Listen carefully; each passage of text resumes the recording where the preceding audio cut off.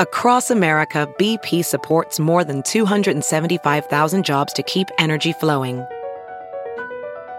Jobs like updating turbines at one of our Indiana wind farms and producing more oil and gas with fewer operational emissions in the Gulf of Mexico. It's and, not or. See what doing both means for energy nationwide at bp.com/investing in America.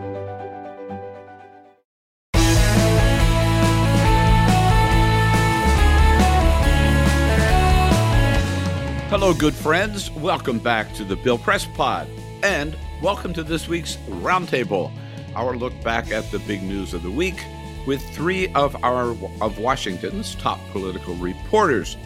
While this week's news did impact Washington, most of it didn't actually originate in Washington, but instead, first in Buffalo, where a lone gunman killed 10 African Americans in a supermarket.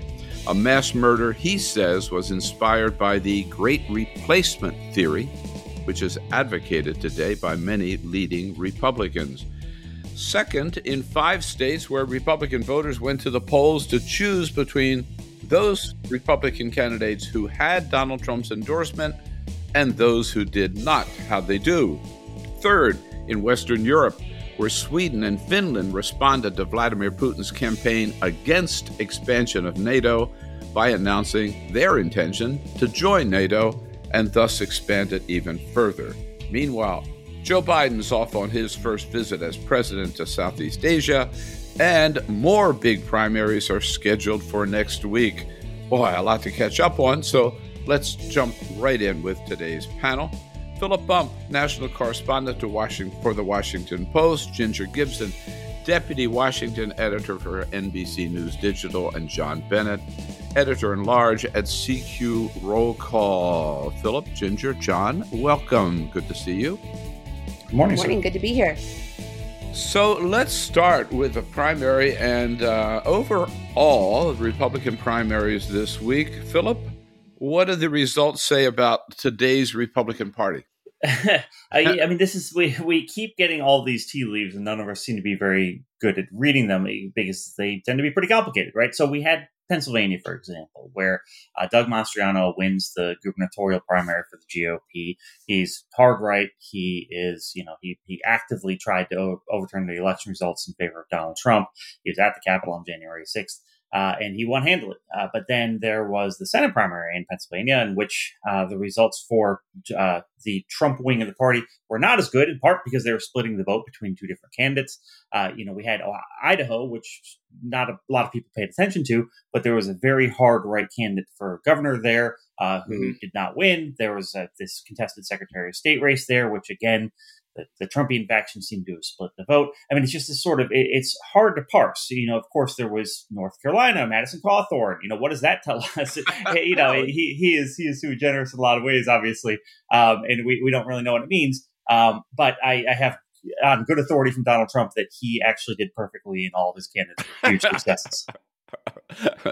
Right. Well, Ginger, what about that? Everybody's eyes were really on Donald Trump. Okay. And what I saw this morning, I think this is an accurate count. He endorsed 11 candidates. He had 7 wins and 4 losses. But as Philip pointed out, a couple of big losses too. So does he still have the juice? We're all looking for signs about whether or not he's made a comeback. I think the real takeaway here is not whether Trump's endorsements are winning primaries, but whether being Trumpy is winning primaries.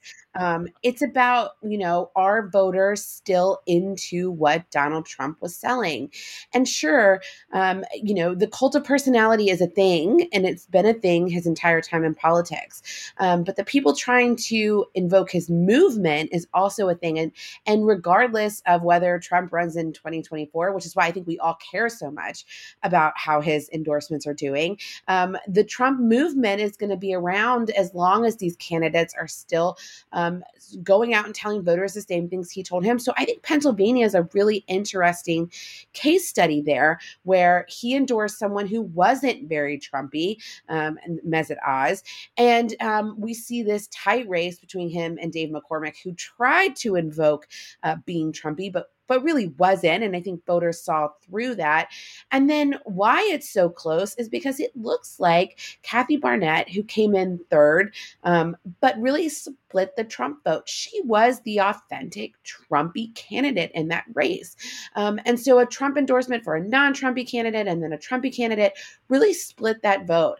And I think that's where we should be looking to see how his influence moves forward. His voters are still there. They still, some of them, clearly that sizable number who voted for Barnett, even though she came in third, are still responding to that message. And they're responding to it whether it comes from Trump or from someone else. And so to me, that's one of the real key takeaways from that race on Tuesday. Yeah. So, John, it's hard not to just be obsessed with this Senate race because it's so interesting on so many levels. As Ginger pointed out, I saw this morning, it's down now to a margin of fewer than 1,000 votes between Mehmet Oz and McCormick, which means probably a mandatory recount. And John, you must appreciate, how do you read this, the irony that this could be decided by absentee ballots? I mean, yeah. You right? you just can't make this stuff up, can you? Trump took to his social media platform, Truth Social, this week, and he was at it again, saying that Dr. Oz should just go ahead. I think this was Wednesday late morning, that Dr. Oz should just go ahead and declare victory because it's happening again in Pennsylvania. Once again, he didn't provide any evidence. Stop me if you've seen this play before. So it's just the same playbook, but Trump usually runs the same 5 plays. Democrats aren't great at stopping those 5 plays.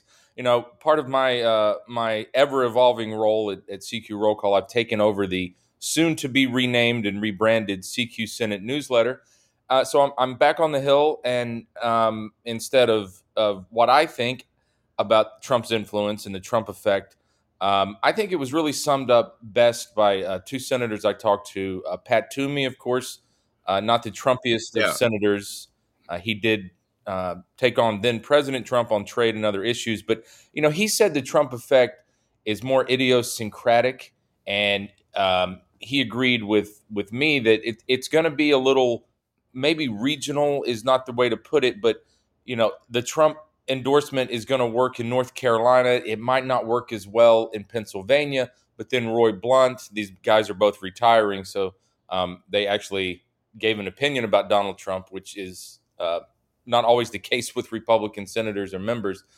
Roy Blunt said that even if Trump's sway has weakened, he's still the number one power player in Republican politics. And as Blunt put it to me, if you're running in a Republican primary, or even if you're usually the Republican nominee running in a general election, you're going to want Donald Trump's endorsement almost always. So, as I wrote in the newsletter this week, it's possible that Trump can be weakened and have less sway in the Republican Party, and he can still be the most powerful Republican politician. Think about it like if the Boston Celtics next year win 63 games and they're the favorite in the Eastern Conference, and then the following year they win 59 games. They can still be the favorite in the Eastern Conference. So he's still the guy. There are signs that his influence is waning a bit, but I thought a lot about what Senator Blunt said. You're still going to want his endorsement. Yeah. Philip, I want to go back to the governor's race. Doug Mastriano, as you pointed out, very involved in the effort to overturn the election, brought a lot of people down here on buses on January 6th to Washington. And this is Pennsylvania, right? A purple state. Too extreme, too far to the right to win in November? Yeah, I mean, this is a really, really interesting question, right? Because I think normally one might say, if we are looking at the rules of 2010 politics, we'd say yes, like categorically yes. He's too far to the right to win in Pennsylvania. The sort of Christine O'Donnell trying to run in Delaware sort of bid. But there are 2 differences here. The first is that we now know that those old rules don't apply. Donald Trump was too extreme to win the presidency. right? All of these Trumpian candidates are too extreme to win, except when they then go on to win. And then, of course, we're talking about what is expected to be a very friendly to Republicans election this year. That the indications are based on the historic patterns that we've seen, presidential approval ratings, congressional ballot polling, so on and so forth, that this is likely to be a year in which Republicans do well. And so Mastriano sort of has the wind at his back in that regard. Republicans are really energized to come out. I think that Mastriano will help spur a lot of Democrats to come out in Pennsylvania as well. But again, that's an uphill climb for the left. And, this is no longer the case. I think it's important for people to remember what Donald Trump showed is that if you run hard to the right, the one thing that can happen is you can bring out people who are really far to the right and who didn't vote because they thought the Republican Party was too moderate. But then all the moderate Republicans come out and vote for the Republican anyway because of partisanship, right? Yeah. I mean, that's really what made Donald Trump successful. Does that work for Mastriano in Pennsylvania? It very well could. Right. Ginger, you mentioned earlier Kathy Barnett. And of course, that surge for Kathy Barnett, some people thought she might even pull through and win the primary. Talk about, if we're talking about somebody extreme, she seemed to be too extreme even for the Trumpers and even for Fox News. And of course, she blamed her loss, here she is, on Sean Hannity. Never forget what Sean Hannity did in this race. Almost single-handedly, Sean Hannity sowed deep seeds of disinformation, flat-out lies every night for the past 5 days. Ginger, Sean Hannity or not, right? She scared the hell out of the Republicans. She really did. And I would be shocked if this is the last we hear from her, given how much she came from behind. But I think one of the things that really got missed by Washington at large was that video her campaign put out talking about abortion and about her mom being raped and her being the product of that. It really was something that I think resonated with the part of the base that is talking a lot about abortion right now, who's looking at litigating whether or not there should be exceptions for rape to these new abortion laws. And she was a poster child for that movement. And so as much as she was, viewed as being scary, as much as Sean Hannity tried to go after her and Laura Ingraham maybe tried to help her. So it's a little bit of a fox on fox fight there. I think that she was the kind of person, the kind of message that part of the Republican Party really wanted to hear amplified. And I think we all sort of missed that because we weren't paying attention when she started to rise up. And then when she did kind of come through, we were hit with a bombardment of oppo that hadn't really been vetted, which was a whole other problem. But if anybody was really wondering what it was that let her campaign take off, go watch the video.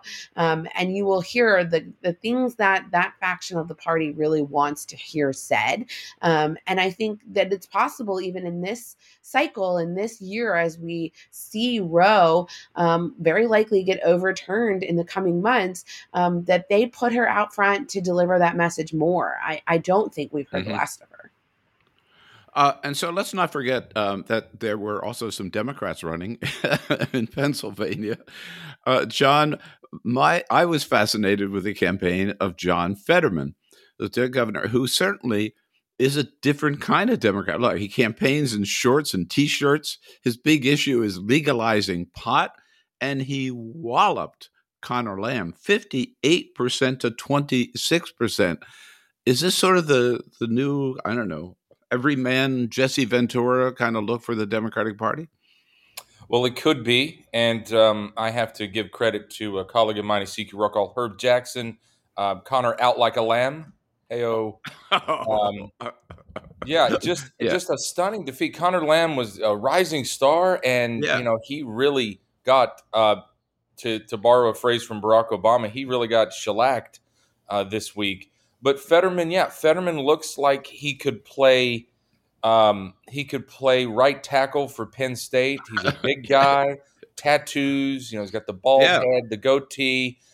He campaigns in hoodies, like you said, and shorts, and he's really kind of an everyman. So the Democrats certainly aren't known for a deep bench, and Mr. Fetterman is a different kind of candidate, different kind of guy.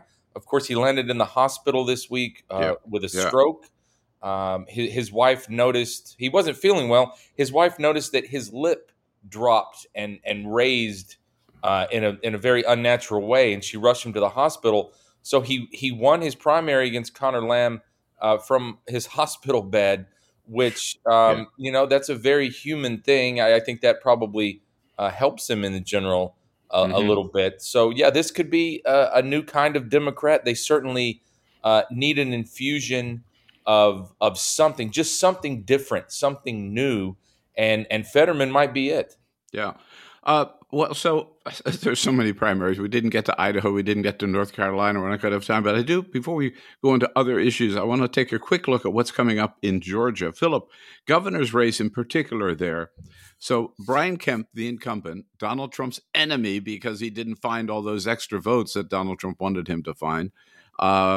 He is way ahead of Donald Trump's candidate there, David Perdue. Again, how should we read those tea leaves? Yeah, I mean, these ones are easy to read, quite honestly, right? I mean, it is not only the case that Kemp is beating Perdue pretty badly, it is also the case that Kemp has long been beating Perdue pretty badly, even despite the fact that Trump came and tried to help Perdue. So Kemp was winning pretty big, and then Trump came to try and help Perdue, and Perdue didn't really gain much ground. Perdue has run pretty much only on the idea that he thinks that Kemp should have overturned the election results, which of course he should not have done because Donald Trump lost the election in Georgia. And I think that it is a real rebuke, not of Trumpism, but of Trump's arguments about the election, at least in a state that he lost, right? And if you're a Georgian, right, this is why Doug Ducey in Arizona and why Kemp in Georgia actually upheld the election results, because they knew they were accountable to Georgia voters or Arizona voters, right? That in those states, they couldn't simply play willy-nilly, hey, we're just going to overturn this thing, because they knew there'd be a backlash. This is the question about Doug Mastriano in Pennsylvania, who has, said that he would have overturned the results in Pennsylvania. If he's actually governor, does he actually do that? Or is he suddenly at a different level of accountability? Regardless, yeah, this is bad news for Trump. There's no spinning it. There's no way for him to come out of this looking good. He tried to sort of salvage what happened in Pennsylvania by doing this last-minute endorsement of Mastriano. There's no win here for him. There is happily a win for democracy, which, I will take. We could all rejoice in. Right. And Ginger, Chris Christie is going to campaign for Brian Kemp in Georgia this week. And Mike Pence either already has or is committed that he's going to also. Mike Pence breaking with Donald Trump on this one. That's pretty significant. I mean, we're seeing Christie and Pence and some of these guys who are not really very quietly putting together possible 2024 runs take the other side. I mean, as Philip said, the race and Georgia has gotten into a huge gap. Kemp isn't even on the air, or Perdue isn't even on the air right now. Kemp seems to be leading handily here. So is not exactly a bold act of courage to go out and campaign for the guy who's leading by a good deal now. But I think what we've seen is some separation between Trump and some of the folks that were allied with him before. Now, Christie has become a pretty vocal critic. Pence is trying to sort of navigate this line where he gets all the credit for everything that happened the Republicans like in the Trump administration, but isn't responsible for all the things they didn't like. That's a tough one. But I think we're going to see a little bit more of that. And I think we're going to see, depending on how some of these go, whether or not they might become a little more critical of Trump and what could really be a preview of 2024. And John, you're the sportsman here on the roundtable, always. In the Senate race, it looks like football, there's no doubt, at least in the Republican primary, carry the way. And this is a clear Donald Trump endorsement and win with Herschel Walker. Yeah, that's right. Herschel is running away with things, shall we say, to use keep the sports metaphors flying here. Mitch McConnell was on Fox last evening. And he spoke very highly of Herschel Walker and said the Republican Party is firmly behind him. He also took a shot at Donald Trump as the old crow and the Donald continue to go at it in the media. he brought up the governor's race down there with Governor Kemp, and he said Georgia shows that the Republican Party is on its way to having fully electable candidates. That is not a ringing endorsement of the MAGA candidates that Trump got behind. That is McConnell saying Mm-hmm. that by and large, more establishment Republican candidates are being nominated and headed for general election races. So that's something else. Excuse me. That's something else to watch as we get ready to head down the stretch here. The midterms is the McConnell-Trump battle for the party. McConnell was asked last night by Brett Baer if he's interested in being Senate Majority Leader. Everyone under the sun expects the Republicans to take control of the Senate. McConnell, of course, played coy on that, but we have to think about how these two interact through the media and behind the scenes as MAGA candidates and more McConnell candidates are elected to office or in close races down the stretch. Will Trump endorse someone in a general election that's a more McConnell Republican? And what does all this mean in a few years from now if the Donald does run again and McConnell is the Senate Majority Leader? Can those two work together, or will Trump force McConnell out? And boy, that would be some kind of fight to see Mitch McConnell moved out of the way by Donald Trump.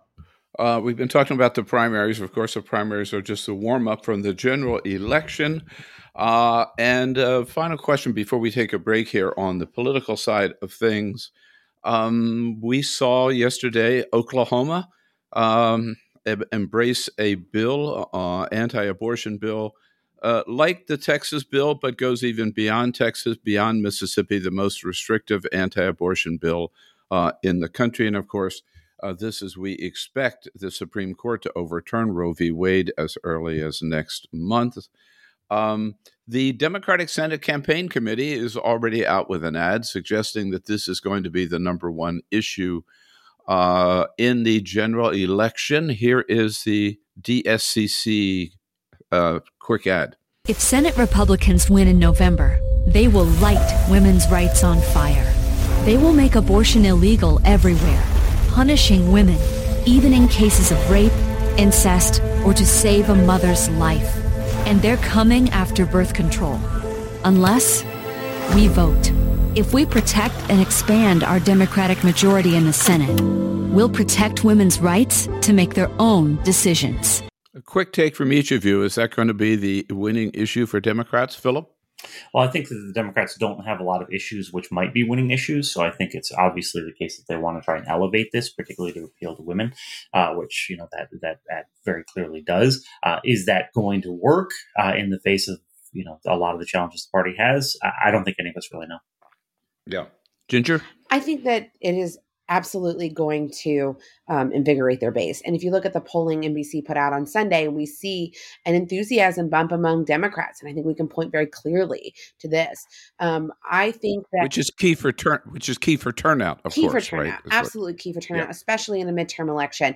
I think, though, when you talk to folks like Marjorie over at Susan B. Anthony List, who pushed for this, who's very anti-abortion, they expect that, and they are baking that into their midterm plans, right? They think that this will help Democrats, and they're trying to preempt it. So whether or not at the end of the day it helps Democrats is going to depend on how these two sides square off, I think, in the lead up to the election. Yeah.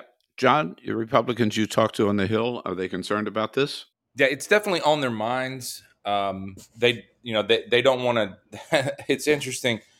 Usually, when you bring this up to a Republican senator, they pivot to, as they do in other remarks, to the actual leak of the draft decision.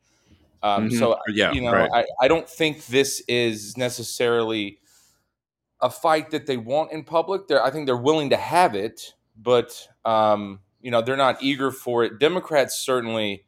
When you talk to Senate Democrats, they're eager to run on this. And I think Philip hit the nail on the head. They don't have much to run on. They have a president with no coattails, a president who, in the latest NBC poll, I believe his very negative rating is 40%. And that's just 2 percentage points lower than Donald Trump, who's done all sorts of things. So, Democrats are eager to run on this, but I think Philip's right. We just don't know yet if it will make a difference. Okay. All right. So let's get on to some of the other issues of the day here after a quick break first here on the Bill Press Pod. We'll be back with today's roundtable, Philip Bump and Ginger Gibson and John Bennett in just a moment.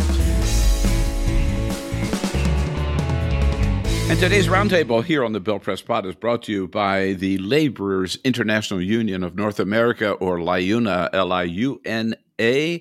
They are the good members of the Laborers Union, over 500,000 strong, the backbone of the American labor movement, active in the construction field, already rebuilding our infrastructure. In the energy field, building solar panels, wind turbines, and old-fashioned pipelines as well. Active also in the field of healthcare with over 100,000 government workers. The good members of the Laborers Union under President Terry O'Sullivan. We salute them, thank them for their good work, and thank them for their support of the Bill Press Pod. Have you heard you can listen to your favorite news podcasts ad-free? Good news! With Amazon Music, you have access to the largest catalog of ad-free top podcasts included with your Prime membership. To start listening, download the Amazon Music app for free or go to amazon.com/ad-free news podcasts. That's amazon.com/ad-free news podcasts to catch up on the latest episodes without the ads. Hey, it's Kaylee Cuoco for Priceline. Ready to go to your happy place for a happy price? Well, why didn't you say so? Just download the Priceline app right now and save up to 60% on hotels. So whether it's Cousin Kevin's Kazoo Concert in Kansas City, go Kevin, or Becky's Bachelorette Bash in Bermuda, you never have to miss a trip ever again. So download the Priceline app today. Your savings are waiting. Go to your happy place for a happy price. Go to your happy price, Priceline. As you write your life story, you're far from finished. Are you looking to close the book on your job? Maybe turn a page in your career? Be continued at the Georgetown University School of Continuing Studies. Our professional master's degrees and certificates are designed to meet you where you are and take you where you want to go. At Georgetown SCS, the learning never stops, and neither do you. Write your next chapter. Be continued at scs.georgetown.edu/podcast.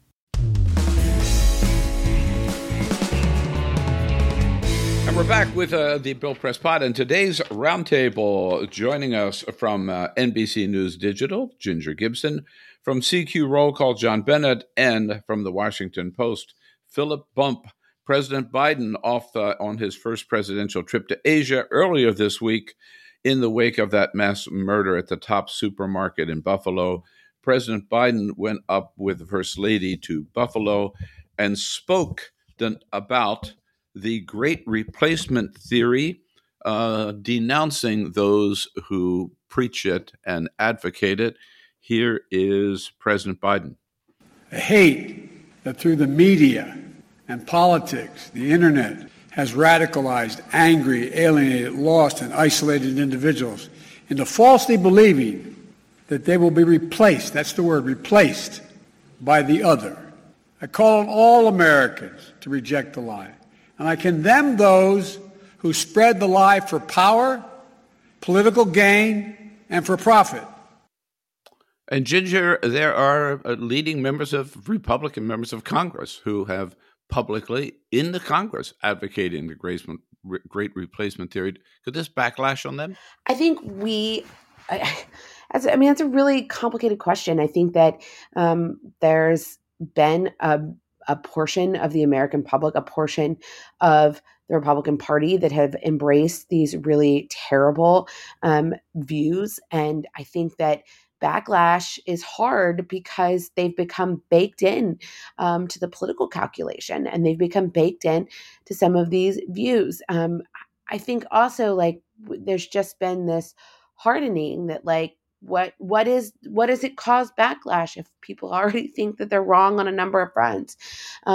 I do think that it's important for everyone to talk about what is being said and what is going on, and that these things aren't okay, because there is possibly somebody sitting at home, like this guy said he was, bored and reading 4chan posts, that maybe can be convinced not to believe it if they hear someone they like and respect telling them that this is abhorrent and wrong.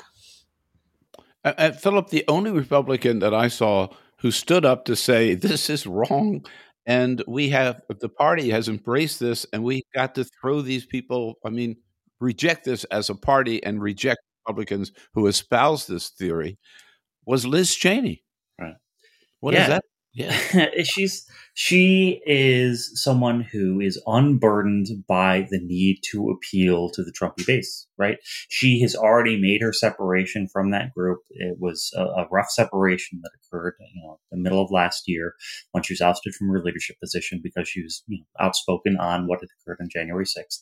She no longer needs to try and tell the Republican base the things that Republicans think the base wants to hear, which of course is a very different thing than what the base, will actually respond positively or negatively to. But this is Republicans broadly are following the lead of people like Tucker Carlson and echoing this idea that Democrats are trying to swap out real Americans with, non-white immigrants, which is, let's just distill what it actually is.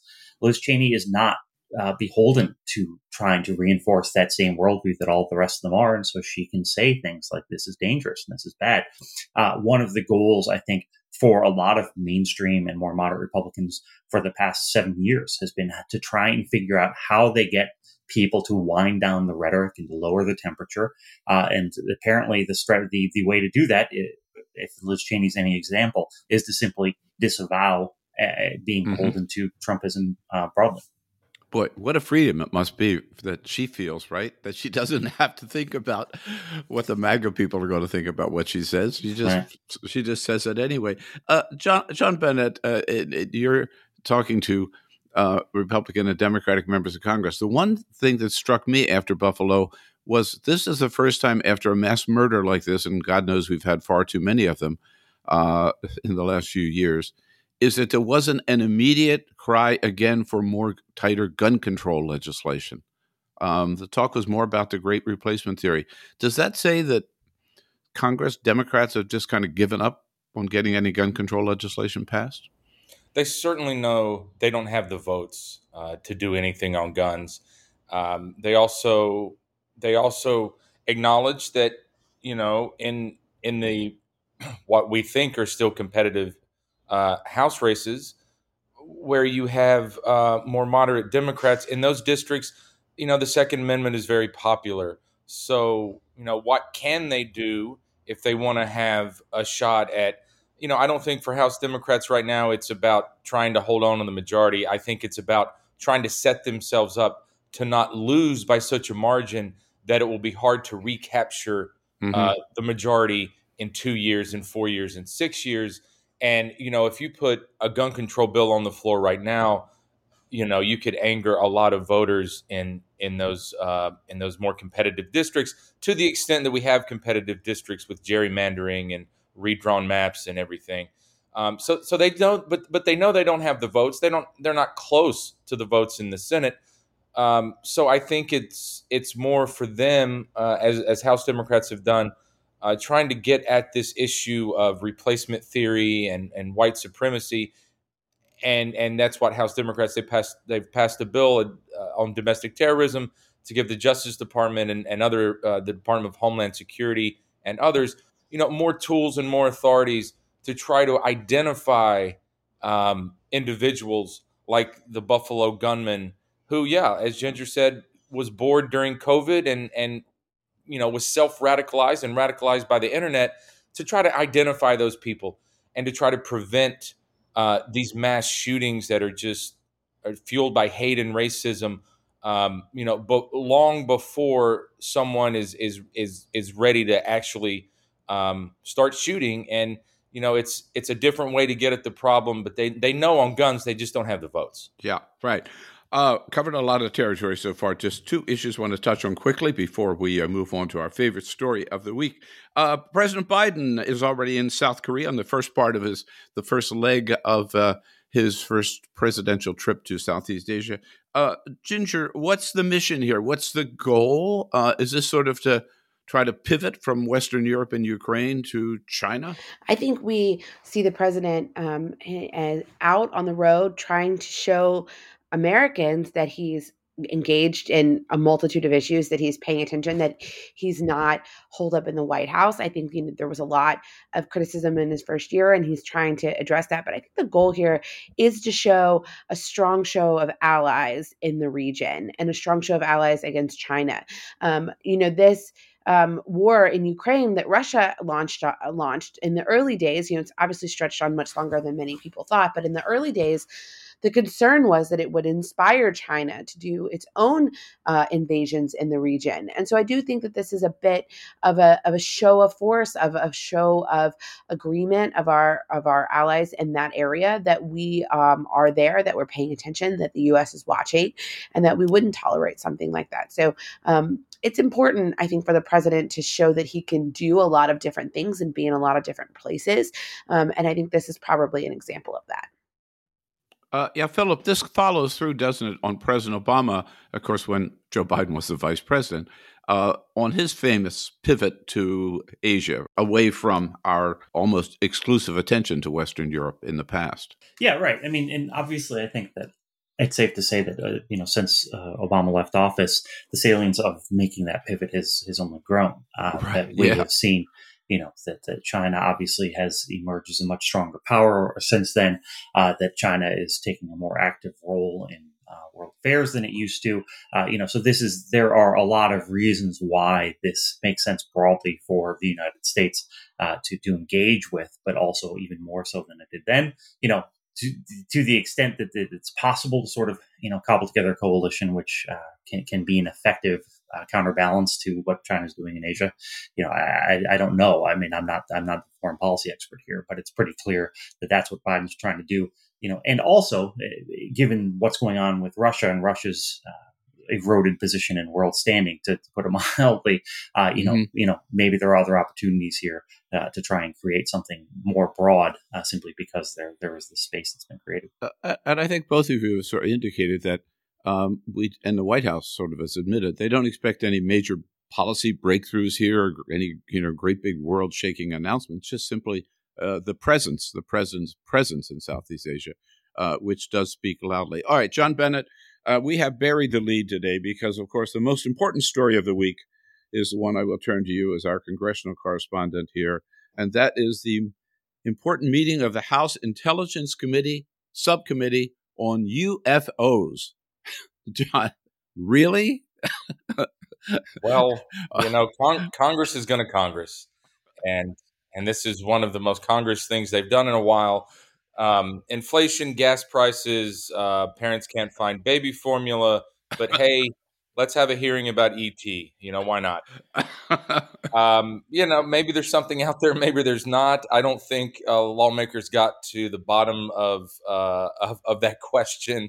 They played some videos and there was some pictures. I don't know if the House Intelligence Committee. We've come a long way from Adam Schiff's basement, haven't we?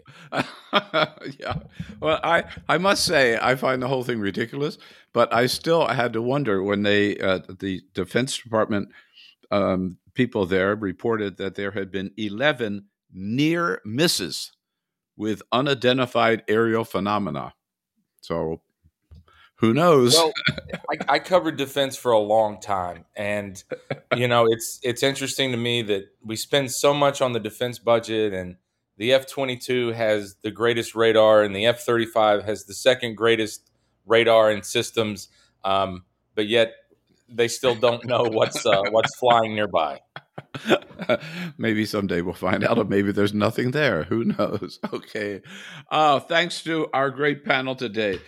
Ginger Gibson, John Bennett, Philip Bump, for a great look back at the news of the week. We touched almost all of it, but we leave time, of course, for your favorite story of the week. As we always say, with everything happening so fast, with everything recovering, there's always one story at least that just stops us in our tracks and says, holy mackerel, that's good, that's bad, that's funny, that's sad. Ginger, start us off. What caught your attention this week? Yeah, I want to point to a story done by my own colleague, Alex Seitzwald, about the mystery PAC, or the crypto PAC, as it's being called, that's pumping millions of dollars into some Democratic primaries and plans to keep pumping millions of dollars to support Democratic candidates in the fall. These are two brothers, Sam and Gabe Bankman-Fried, who have one of the brothers has made billions off crypto, and he's letting the other brother decide how to spend it in this PAC. They gave Alex an interview, and they claim this isn't about crypto at all. It's about the pandemic. But I think that these guys should be on our radar. I've heard them called the future Koch brothers of the left. They have a lot of money, and they follow this movement called effective altruism, where you can do the best in the world with around the smallest of margins. And so it's kind of a different approach that they are putting into politics. And I don't think they're going away anytime soon. They lost big. They aren't worried about that. So we should be paying attention to them. Crypto PAC. I love that description of it. Wow. Philip, how about you? Your favorite story? So I've been spending a lot of time this week, more than I ought to have been, quite honestly, parsing this new movie from Dinesh D'Souza called 2000 Mules, which is just this pastiche of just total nonsense, making these allegations about the election, and which has become quite a phenomenon. And, Donald Trump hosted the premiere at Mar-a-Lago. It's, lots of people are watching it. He's making a lot of money. And so I've been digging into this and doing all sorts of various debunks, lots of great debunks from other folks too. The Atlanta Journal-Constitution, NPR, and AP all did really good, solid takedowns of it as well. But one thing that jumped out at me, and I wrote about yesterday, was something that I tracked online. So that the theory behind this movie is that they have this cell phone geolocation data, which they use to track these so-called mules who were carrying ballots all over, and they have no evidence for that. And it's basically just a way to make it sound complicated and therefore impressive. But we actually dug into this a little bit, and we found, with the help of some online sleuths, that some of the images they were using in the movie to show, like, oh, look at these, how this person's being tracked around, look at this person dropping off ballots, as my dog goes nuts in the background here. One of the images that they used was not actually a stock footage of Atlanta, despite the fact that they showed someone dropping off ballots in Atlanta. It was, in fact, a map of Moscow, which is what they were using to actually show this trafficking. So it just shows the intellectual rigor that went into making this film. You've been doing some great reporting on that. It's just amazing to me how far Dinesh D'Souza has gotten in his career, basically saying nothing but making all kinds of outrageous charges, and indeed, for years and years and years. Thanks, Philip. So, John, your favorite story? Are you in the sports world again? We will keep the streak alive. We will stay in the sports world.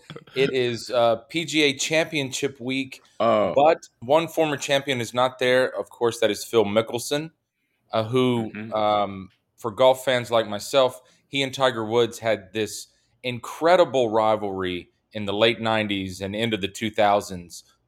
Phil won 6 majors. He won 3 Masters. He wasn't at the Masters this year. And just the incredible fall of Phil Mickelson over the last year, really 6 months. He threatened to join this new Saudi professional golf league that's starting up. And he made some inartful comments about the Saudi government. Of course, the Washington Post journalist Jamal Khashoggi, who was murdered by the Saudi government. And he was asked about that and said, well, in business, sometimes you have to cut deals with terrible people. Of course, that angered the Saudis. So he looks like he's out on the new league. The PGA Tour has kind of exiled Phil. He's not playing at all right now. Now we're hearing allegations that he might have $40 million or more in gambling debts.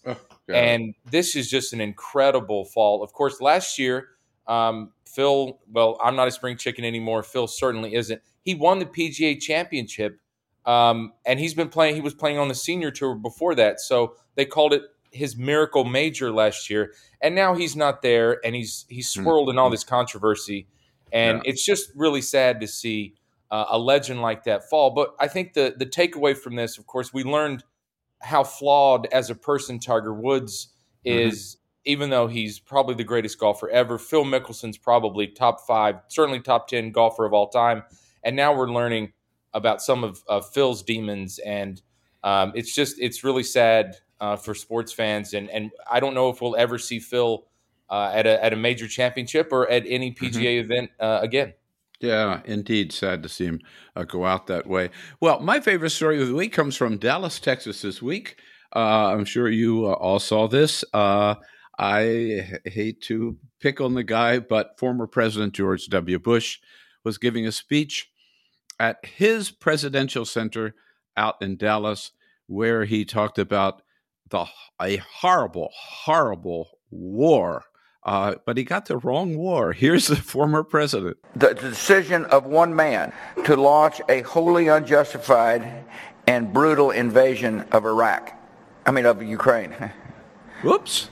Iraq, too. Anyway. 75. Well, it was nice of the former president to acknowledge his mistake and to make a joke at his own expense of only being 75. I just want to point out the Dallas Morning News hailed that as the Freudian slip of the century. Certainly an embarrassment to the former president, but funny. But good for him for speaking out against the war in Ukraine, for sure. That's it for today's Roundtable. What a great Roundtable. Thank you so much, Philip Bump from the Washington Post. Thank you so much, Ginger Gibson, back from NBC News Digital. And thank you, John Bennett from CQ Roll Call. We'll see you again soon, I hope. Thanks to all of you for listening as well. We'll let you go into the weekend now. Have a great weekend.